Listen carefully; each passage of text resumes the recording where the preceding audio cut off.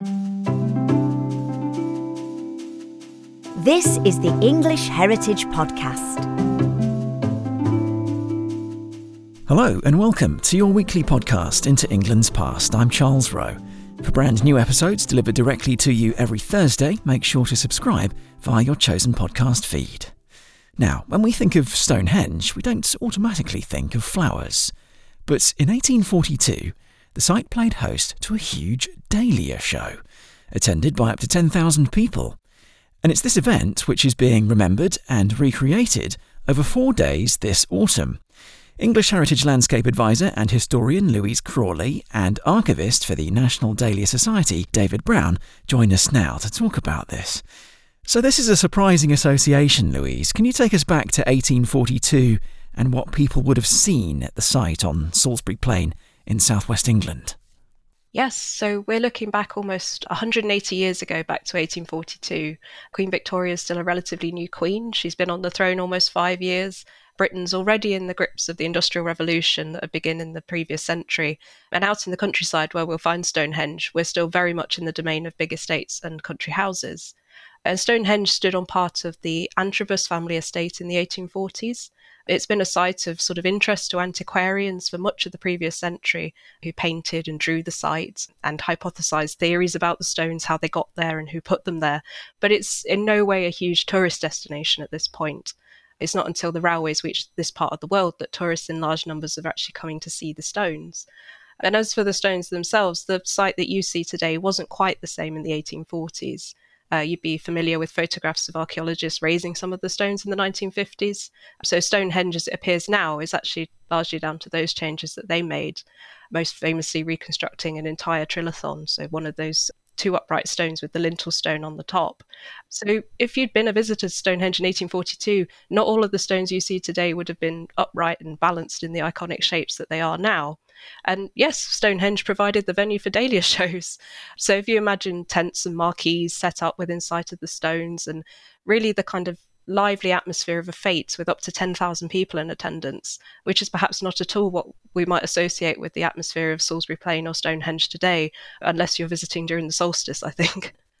Can you describe as well the road structures? You mentioned the arrival of the railways, but the A303 is the famous road that many people will know because it goes past the stones. Could you describe if that was there at this time?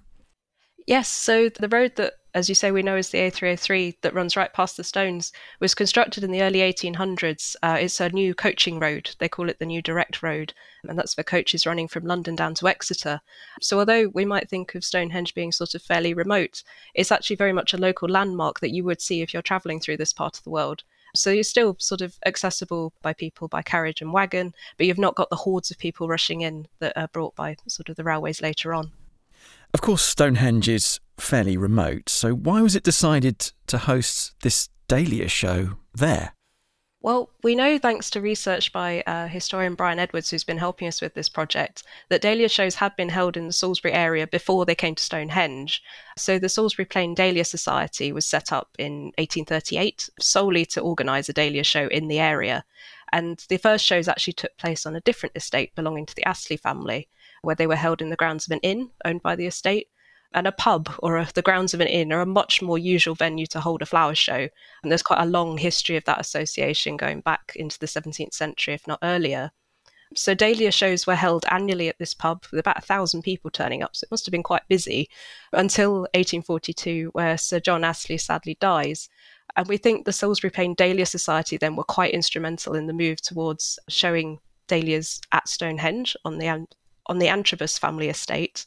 Stonehenge itself actually had a cricket pitch, and as well as being a local landmark, it's a place people do come to, even though it's not the big tourist attraction we're talking about. Crowds of people may have come to watch cricket matches. So perhaps part of the attraction of holding a Dahlia show at Stonehenge is that they knew crowds would come and watch the cricket. Stonehenge is a known local landmark that you could get to via the road. But it was definitely recognised at the time that it was unusual to hold a flower show at the Stones, and the papers advertised it as a great novelty because it was taking place at Stonehenge.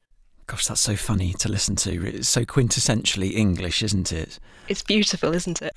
You can just imagine the cucumber sandwiches, and I find it interesting that the papers were commenting that it was unusual to have a Dahlia show but yet it would have been usual to have cricket there, which sounds alien to us, I think, doesn't it? Yes, very much so. Yes. So was this 1842 Dahlia show the only one held at Stonehenge in this century, in the 1800s? Well, we know there was actually a smaller Dahlia show was held at Stonehenge the year before, in 1841, and that was set up by John Keynes, who was a local nurseryman and a specialist dahlia grower. But he was also honorary secretary to the Salisbury Plain Dahlia Society, and coincidentally was actually the grandfather of the famous economist John Maynard Keynes, who we're probably much more familiar with. And we think that John Keynes was probably quite crucial in moving the Society Dahlia show down to Stonehenge after the death of Sir Astley, probably because he had experience of showing his own dahlias on the site the year before. And then the Dahlia show itself took place at Stonehenge every year from 1842 until 1845, and it always attracted enormous crowds. Right, okay. 3 years of shows, is that right? 4 years of shows, so 1842 itself, and then all the way through to 1845. Okay. When did the shows take place during the year, and also over how many days? So because dahlias flower from the summer right into early autumn, a dahlia show could take place as one of the last in the sort of yearly flower show calendar, if you like. So at Stonehenge, the first show took place on the 31st of August, and the subsequent ones were all around the same time, very late August or early September. And they were all one-day shows, so we have accounts of the weather. They always included the weather report in the newspaper articles as well. And luckily, the weather was recorded each time as being fine for the one day, but there were marquees and tents set up just in case, just to make sure the show could go on in the rain. And I think that's happened ever since, isn't it, at flower shows across the country. We talked in the introduction there about up to 10,000 people coming to the 1842 showing. So was it popular in 1841 and then afterwards as well? So that first little show that occurs in 1841 would have had far fewer people, we think, but around 10,000 people. This seems to be around the number that are turning up over subsequent years, between 5,000 and 10,000 people. In 1843, they actually issue a notice, so this is the second year of the big show at the Stones, which says, "It is respectfully requested that no vehicles, booths or standings may be placed within 50 yards of the Stones, so that all parties may have access to them." So it's obviously getting very crowded, and it just shows quite how close they were to the monument as well.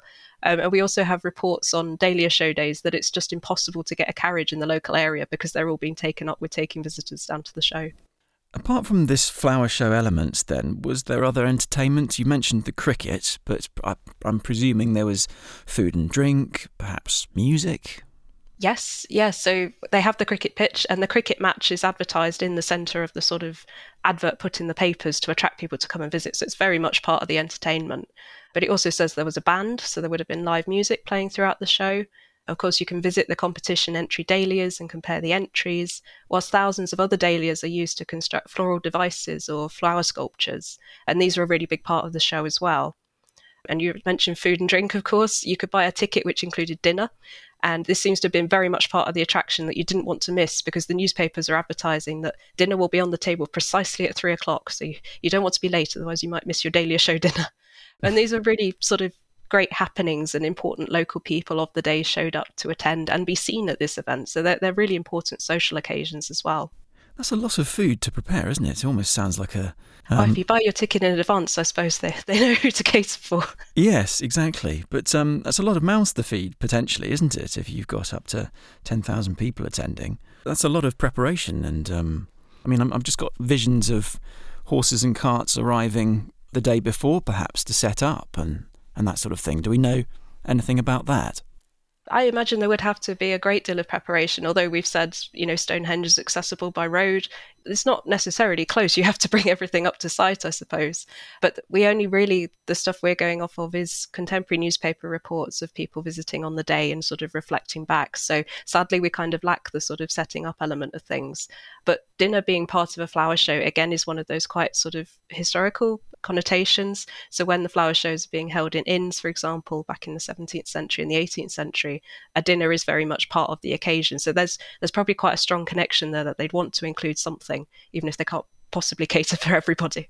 How were the dahlias actually arranged? Were they within the stones, or were the stones sort of like cordoned off and the stones were more just a focal point for the gathering? So I think the stones we could probably consider more of a focal point, especially because we have that notice that kind of sort of says, please keep your tents and your marquees away from the stones. So I think they're sort of providing the backdrop. And it's a very large open area, of course, where you can gather lots of people. The flowers themselves would have been arranged within the marquees on competition display tables. And I'm sure David will tell us more about this later as to how dahlias are actually displayed for judging, because it's one of the things that, although there have been some changes, flower shows have long traditions set in them as well. Yes, well, let's bring in archivist for the National Dahlia Society, David Brown, now. David, for people who aren't familiar with this beautiful flower, can you describe it? Yes, only too pleased to.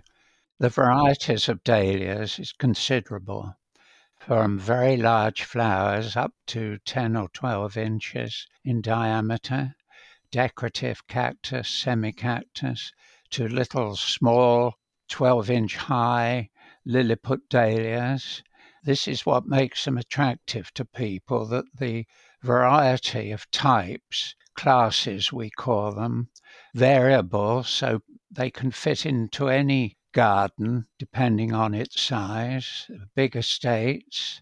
Initially, dahlias would have been grown mainly by the gentry with their head gardeners, and I think these were probably the main people that attended the Stonehenge Dahlia show.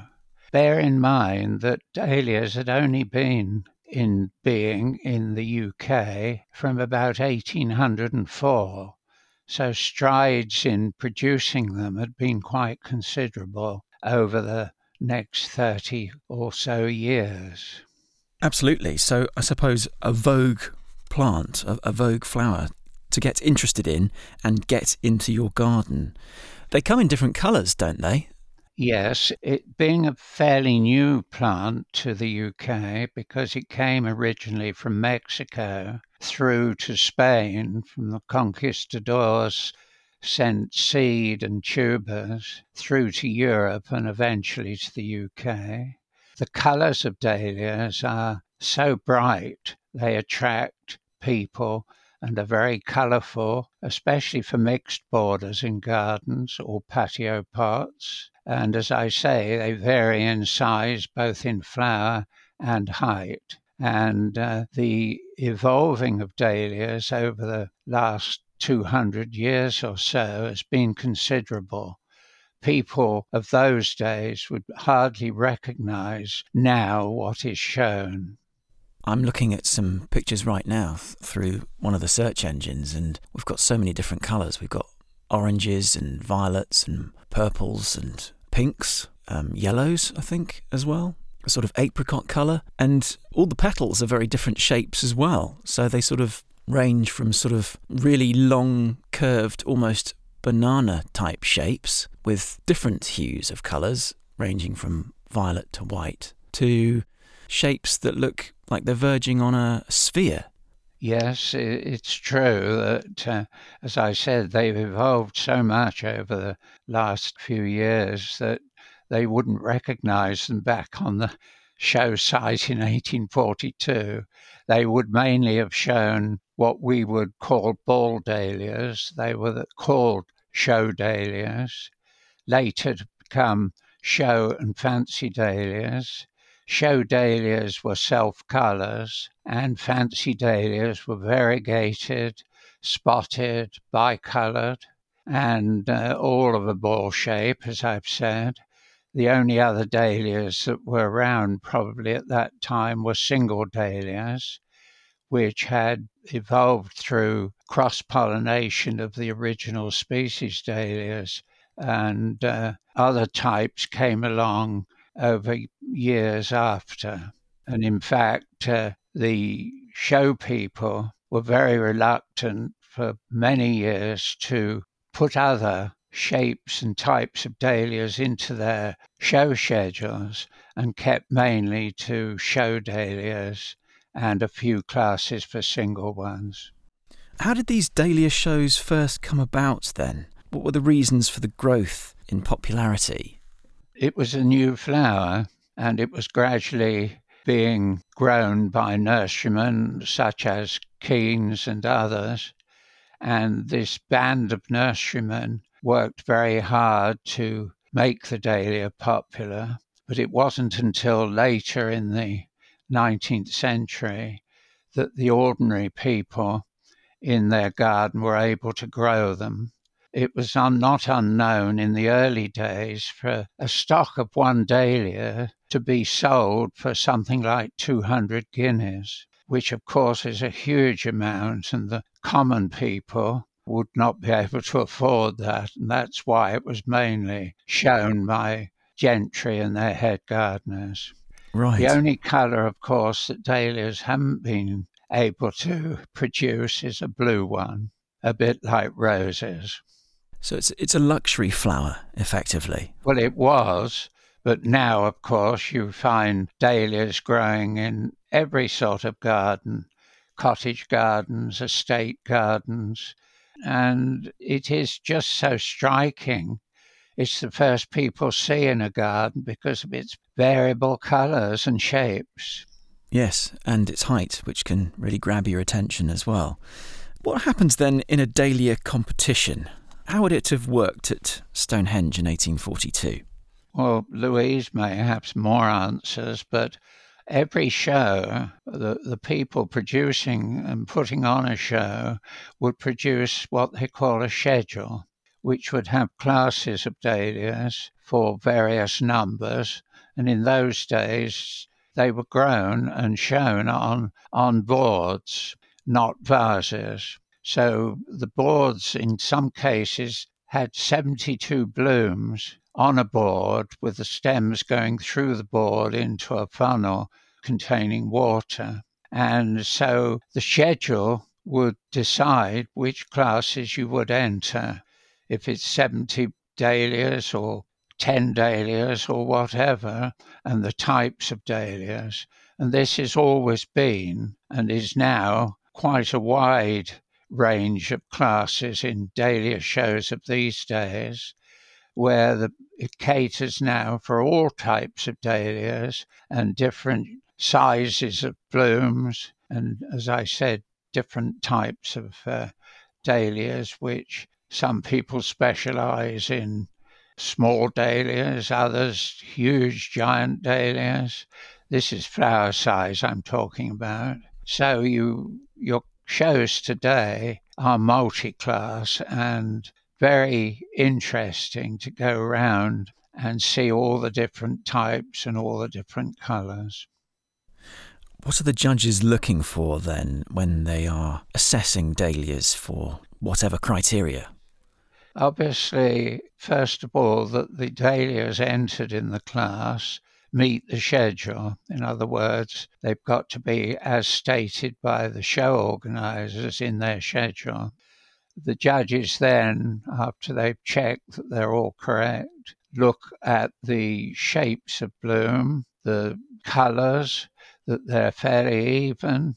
Of course, with variegated ones, you can't have them all the same. What you can see of the stem, and the sizes are fairly uniform for each class. It's moved on, of course. Now dahlias are shown in vases because strength of stem and things like that come into play. Is the organisation of a dahlia show and the judging today the same as it would have been in the past? Well, because of the different types of dahlias now, of course, as I said, the range is far greater. But they would, of course, had local nurserymen or growers probably to judge at Stonehenge. Louise may know more about this. The classes, of course, were more limited because there were only the ball dahlias or show dahlias, as they were called, and some classes for single. So it's moved on so much because of the evolving of dahlias over the last 200 years or so. So back in 1842, Louise, who was growing these dahlias and also where were they grown? I'm presuming it's the sort of gardeners of the rich landowners. They're mostly grown by head gardeners and gardeners on landed estates. They're also grown by nurserymen because they give them the opportunity to raise new varieties of new plants, which is a really exciting opportunity for a nurseryman. It's very sort of commercially appealing as well. But the first dahlia seeds that are sent over to England, although early growers are able to get them to flower, they can't really keep them over winter because they're so susceptible to the frosts. So you really, by the time we've actually sort of managed to keep them over winter, you need to have the facilities, I suppose, to keep dahlias going. So you need a commercial nursery, or you need the landed estate with the glass houses where you can keep them over the winter. And they really are such a statement flower that are relatively easy to hybridize. So because growers could soon produce these big sort of voluminous different shapes of flowers and all sorts of different colours, there's really part of the appeal of you can name the resulting flower. So as I say, it's a very sort of commercially attractive bloom to be growing. And they're very much a competitive showing flower, and that seems to be part of the early attraction for them. Quite a luxurious statement. Yes, that's it, isn't it, really? It's novelty and luxury and beauty, I suppose. And Yes. eventually through evolution and hybridization, as you've described, variety. And there's an incredible array of these flowers are being produced. As David was saying, we're starting off with very sort of simple flower shapes that have arrived at the early 19th century. And within 40 years, they're showing all sorts of extravagant different colours. And we have 19th century catalogues of dahlias that list the new varieties grown each year, often accompanied with these beautiful watercolour illustrations. And they're listed by the nurseries or the gardeners that have raised them. So everything is sort of attributable to, I've achieved this and look what I can present this year. Gosh, that's amazing. I wonder what Charles Darwin would make of the fact that within 40 years there are different varieties of a flower springing up in a place where they weren't even originally growing. So these days, of course, you can buy dahlia seeds or tubers in any garden centre. At what stage did they become a flower for everybody to grow and enjoy, David? Well, it would have been probably the early 20th century when they became affordable by cottage garden people, and gardens in general were able then to start to afford them. And of course, the range was getting larger and larger. There were more people growing them commercially, supplying to the general public. And over the first part of the 20th century, there were a limited number of people showing. But between the last two wars, dahlias became more and more popular.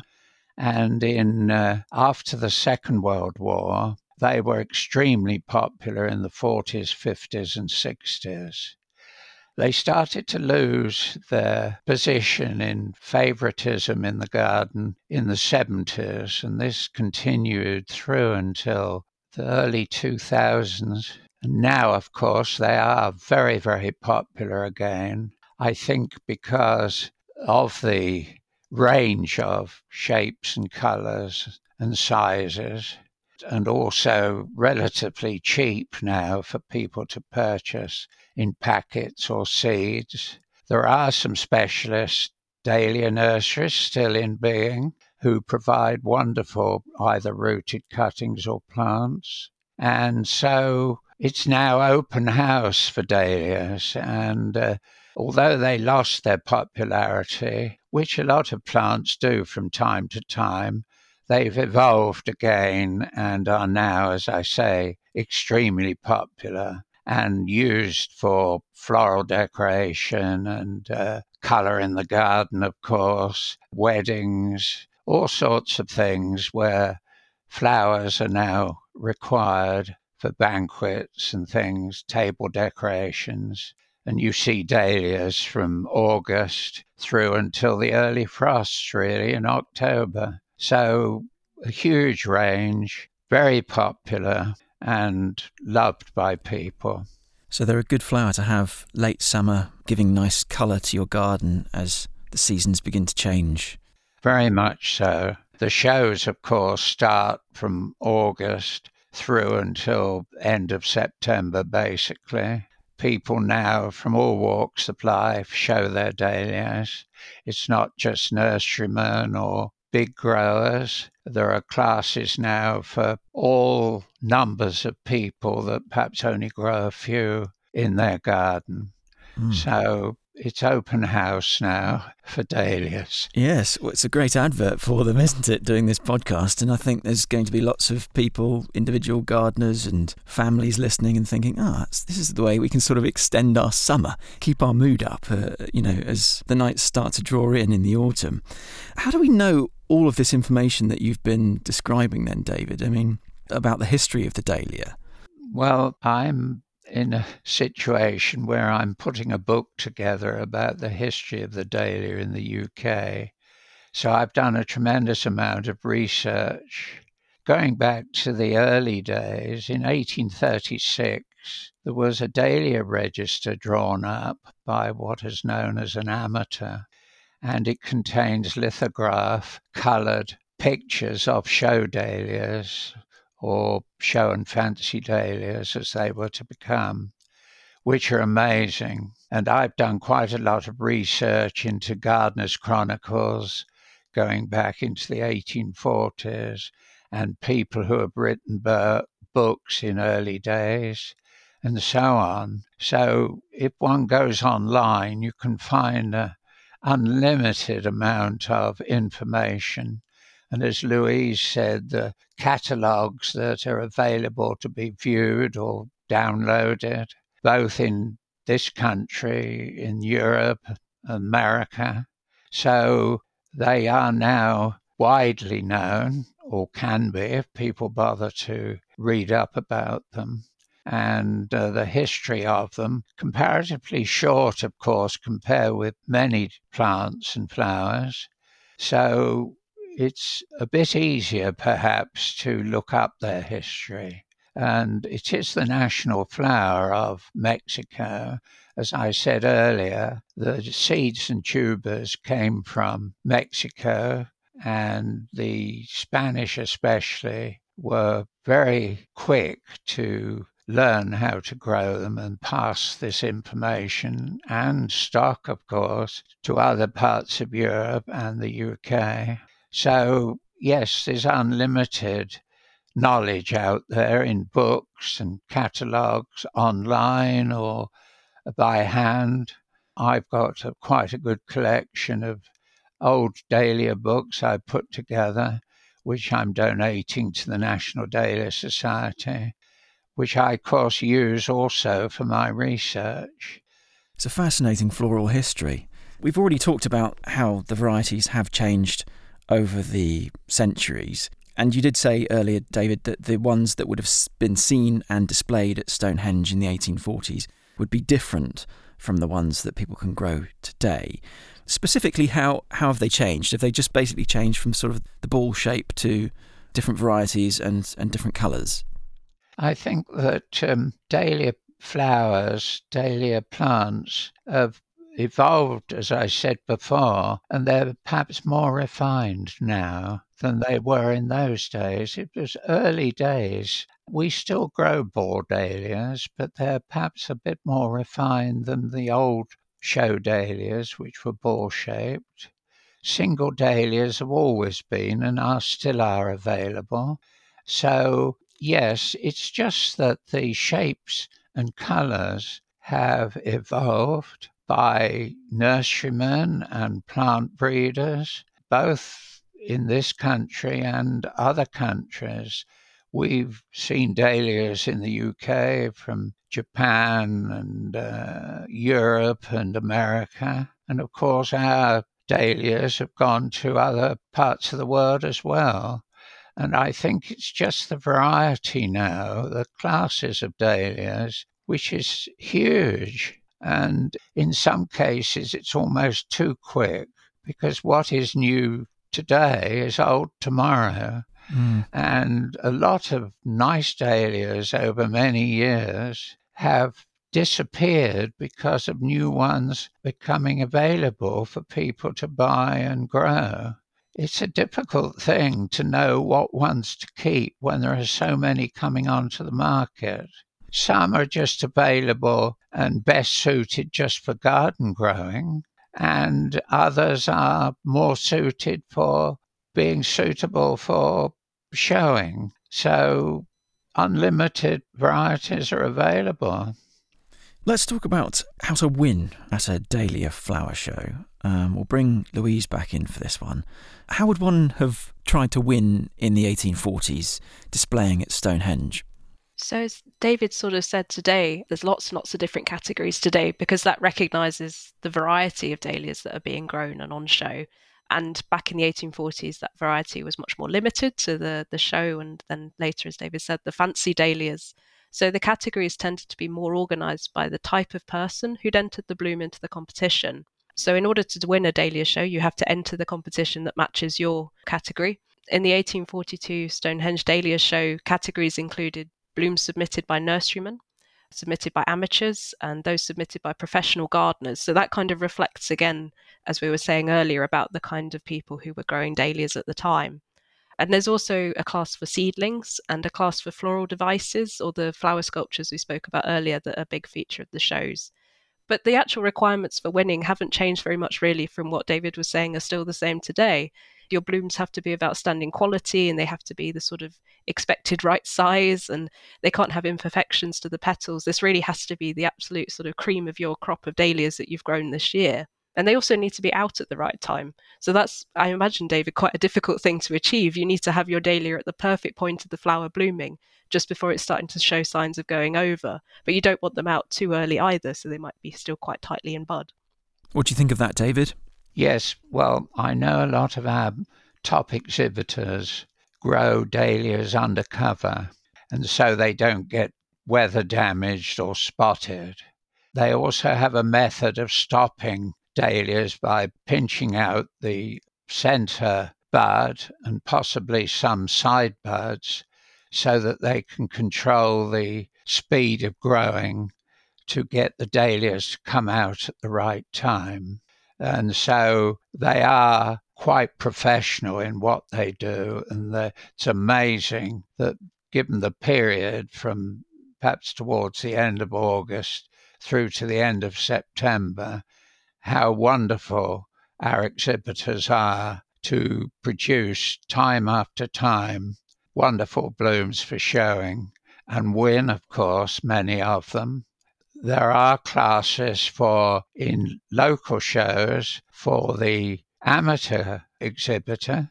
People in the villages and small towns can take along their bunches of dahlias and show in the right classes, which are determined, of course, by the show organisers.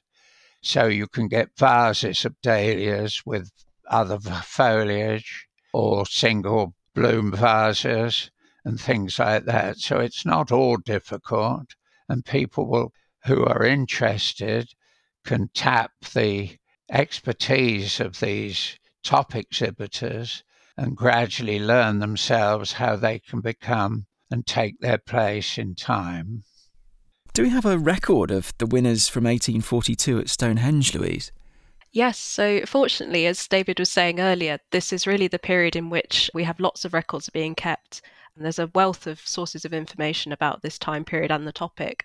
So we've got provincial newspapers which are reporting on garden shows and flower shows, but also there's the new gardening press, which starts to emerge around this time. So you have sort of essentially magazines being produced for people interested in horticulture, mostly targeted at nurserymen, but also people with landed estates are reading them as well. And they are accessible for more ordinary people too. But the provincial newspapers and the gardening press nearly always report in great detail on local flower shows, and they become sort of a big feature. People seem to want to read about them. And part of that is reporting the prize winners, because you want your name in the paper, really. So these are usually just lists of names, but sometimes with the prize that they won as well. It might be very good quality cutlery, some of the early prizes, or a silver cup, or later on as the shows get bigger, and particularly at national shows, you tend to win sums of money as well. So at Stonehenge in 1842, we know that Thomas Brown won the category for blooms submitted by nurserymen. And Brown actually entered blooms at a huge number of shows in 1842 and was a very serious competitor. And he ran his family's nursery near Slough, which had been established in 1774. Mm-hmm. And he's one of these who's really very competitive about showing. We know that he paid 100 guineas for a dahlia in 1842 as well. So he's really serious about having the best quality stock and blooms. Other winners in 1842 included William Whale, who won the seedling category, And he was a head gardener at a landed estates, and he was known for raising some of the best dahlias in cultivation. He had this reputation, and he also wrote in the gardening press as well. But one of his dahlias included the hero of Stonehenge, which was this gorgeous dark mulberry colour dahlia. It was actually first grown in 1841, but only really becomes widely recognised and celebrated in 1842. That's amazing. So if you want to get into the history books, make sure that you are growing a winning flower at an event, and you can become mentioned in a periodical, and you can go into the history books. You can almost live forever, I suppose. It's incredible what we can find out about these nurserymen. I don't know, David, whether you think people will be studying people showing dahlias today, whether they'll be studied in a century's time.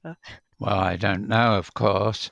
I mean, I'm 86, so I've been involved in dahlias since I was 10 years old, just after the last war. And I've seen huge changes, even in my lifetime, I remember still seeing dahlias shown on a board in the National Show in 1947. And as I say, I've been involved in dahlias ever since. So I've seen tremendous changes. I've seen the types of dahlia growers have changed. It's now open to all. It was, after the last war, fairly limited because it took time for other people to get involved. And I think this is why from the 40s to the early 70s, dahlias became popular, because more people were growing them and enjoying them. But as I said, like a lot of other plants, they lost in favour, and it wasn't till probably the last 20 years that they've gradually increased again in popularity. And you see them in most gardens now, used for all sorts of different things. So, yes, it's a wonderful flower and so versatile. What causes a dahlia to fall out of fashion then, David, or a flower in general? Well, possibly other roses, of course, have always been popular, but they're not quite so popular now. But they were popular in the late 20th century. And chrysanthemums have lost their popularity. It's just a fashion thing that people go for something that looks new, is bright, cheerful. And if it loses favour, it does, and it takes a while for it to come back into vogue again. So it's the search for novelty and colour and difference, and just something to occupy the gardener's interest, I suppose, to keep things looking fresh and interesting. Yes, I think that's the case, that with the new types of dahlia that are now available for anybody, as we said earlier, from garden centres, hardware stores even, but there are specialist nurseries, very good ones if you look online. And I think that the advertising now by the National Dahlia Society and other societies have made them become popular again. Plus, as I've said many times, the variety of colour and shape and size. How various will the Stonehenge Dahlia Exhibition, which is taking place at Stonehenge this year in 2023, how different will that be, and how will it look to visitors, Louise? Well, I guess we're trying to recapture the spirit of the shows that were held at Stonehenge, but bring them back up to date for visitors today. So you'll get the chance to see dahlias at Stonehenge once again. We're going to be working with 8 local flower clubs who are going to be creating floral devices or flower sculptures. So that part of the show will still be there. And you'll get to watch as these devices are created. Perhaps that's a sort of sneak behind the curtain that you perhaps wouldn't have seen back in the 1840s.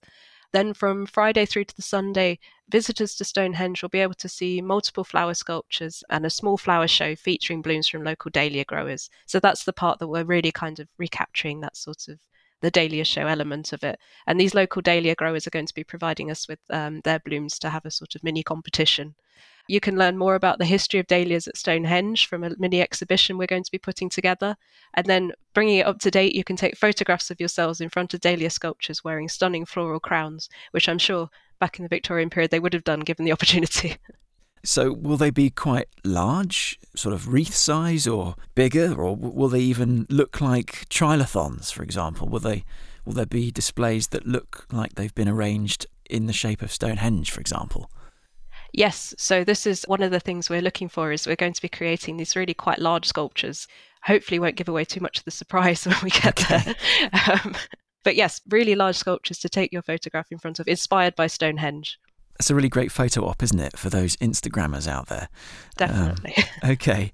And I think you used the term floral device earlier. What is that? Is that just a sculpture of flowers, effectively? Yeah, so it is essentially a sculpture that would have been created out of a sort of wire or a similar structure, which flowers are then inserted into.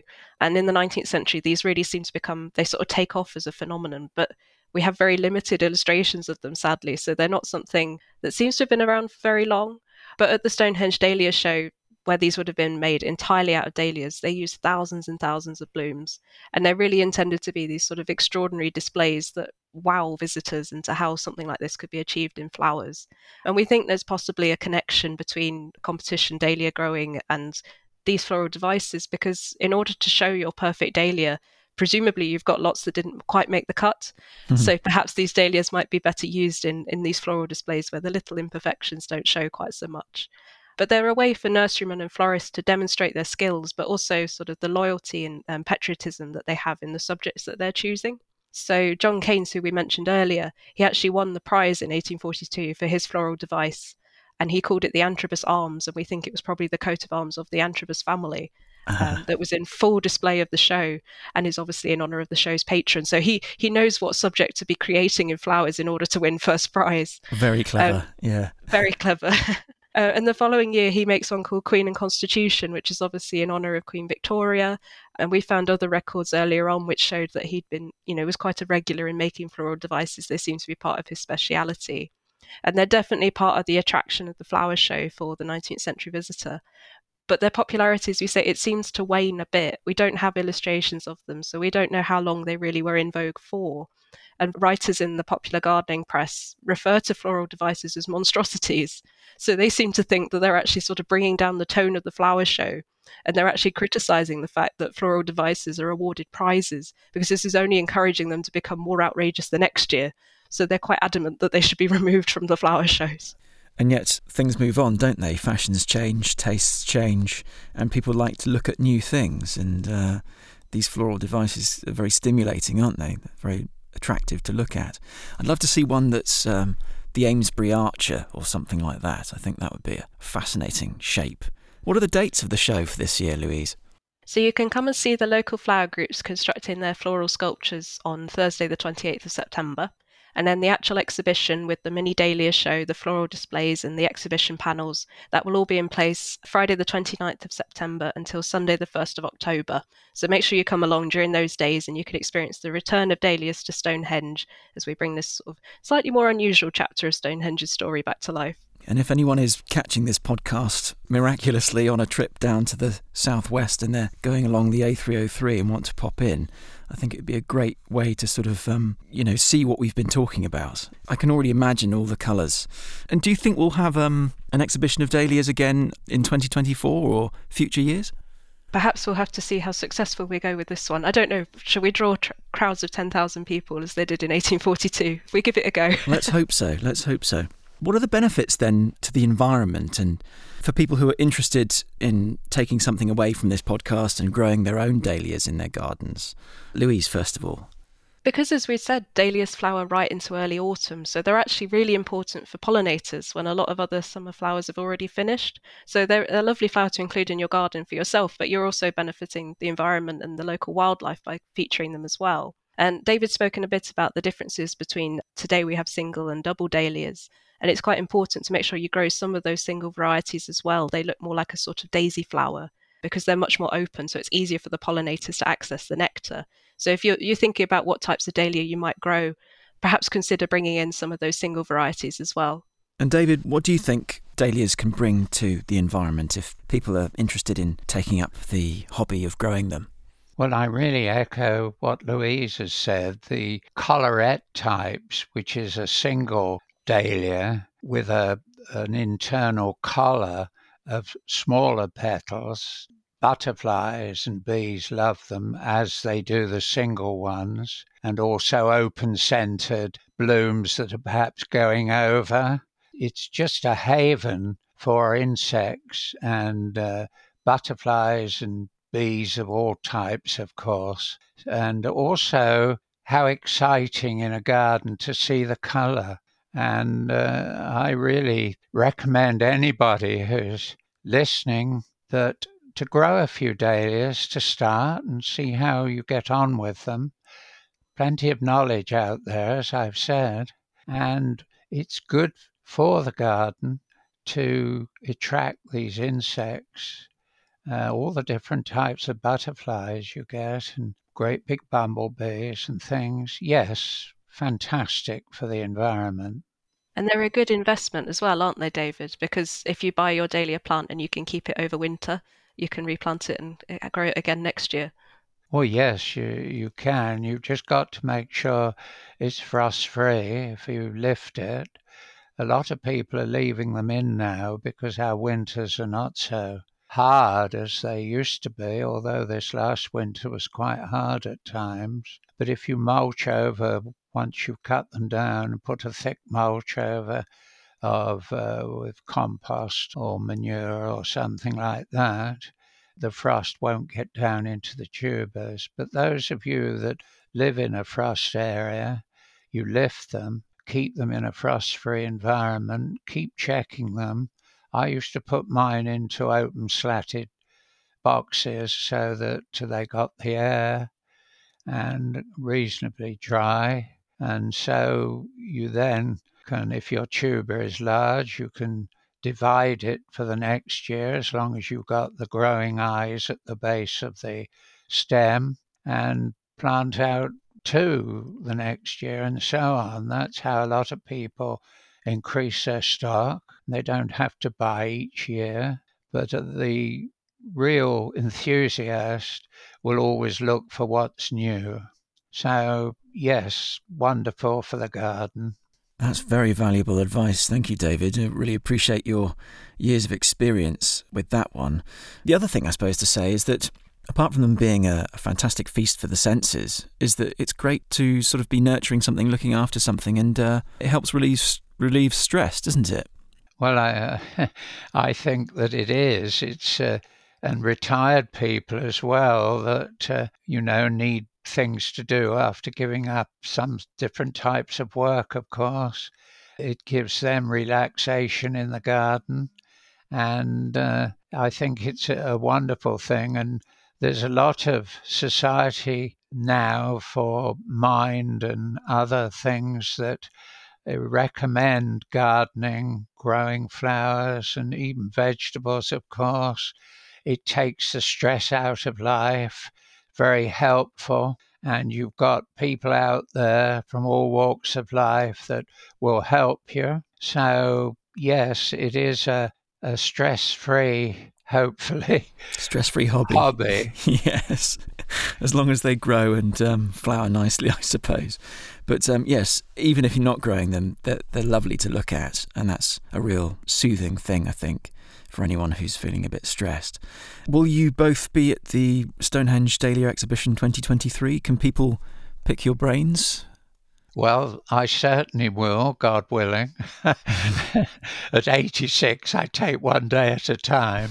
But of course, I'd love to be there, and I'm hoping to be able to help people there to grow dahlias and answer any questions they may have of dahlia people. There'll also be, I'm sure, people from the local society. And Louise, I'm sure, will be there. She'll tell you in a minute. But yes, we're going to be there to encourage and help people and hope they enjoy what they see. Are you going to be there, Louise, then? Yes, I'm looking forward to it. Yes, I'm looking forward to seeing the dahlia sculptures being put together by the local flower clubs on the Thursday. And I'll be around on the Friday as well if anyone wants to learn a little bit more about both the history of dahlias and about the flower show, really. So visitors will really get some value for money. If they're not just looking at the flowers and smelling them and enjoying the sight of them, they can learn a lot from having expert tutors on site as well. Absolutely. We'll try.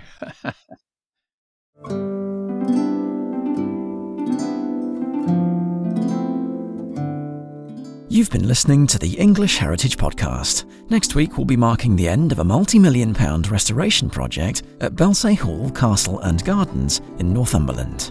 We had several thousand people don a hard hat and high-vis jacket and climb the scaffold. It was unique for English heritage and certainly a first, and hopefully the first of many projects where we are able to engage with the public in that way.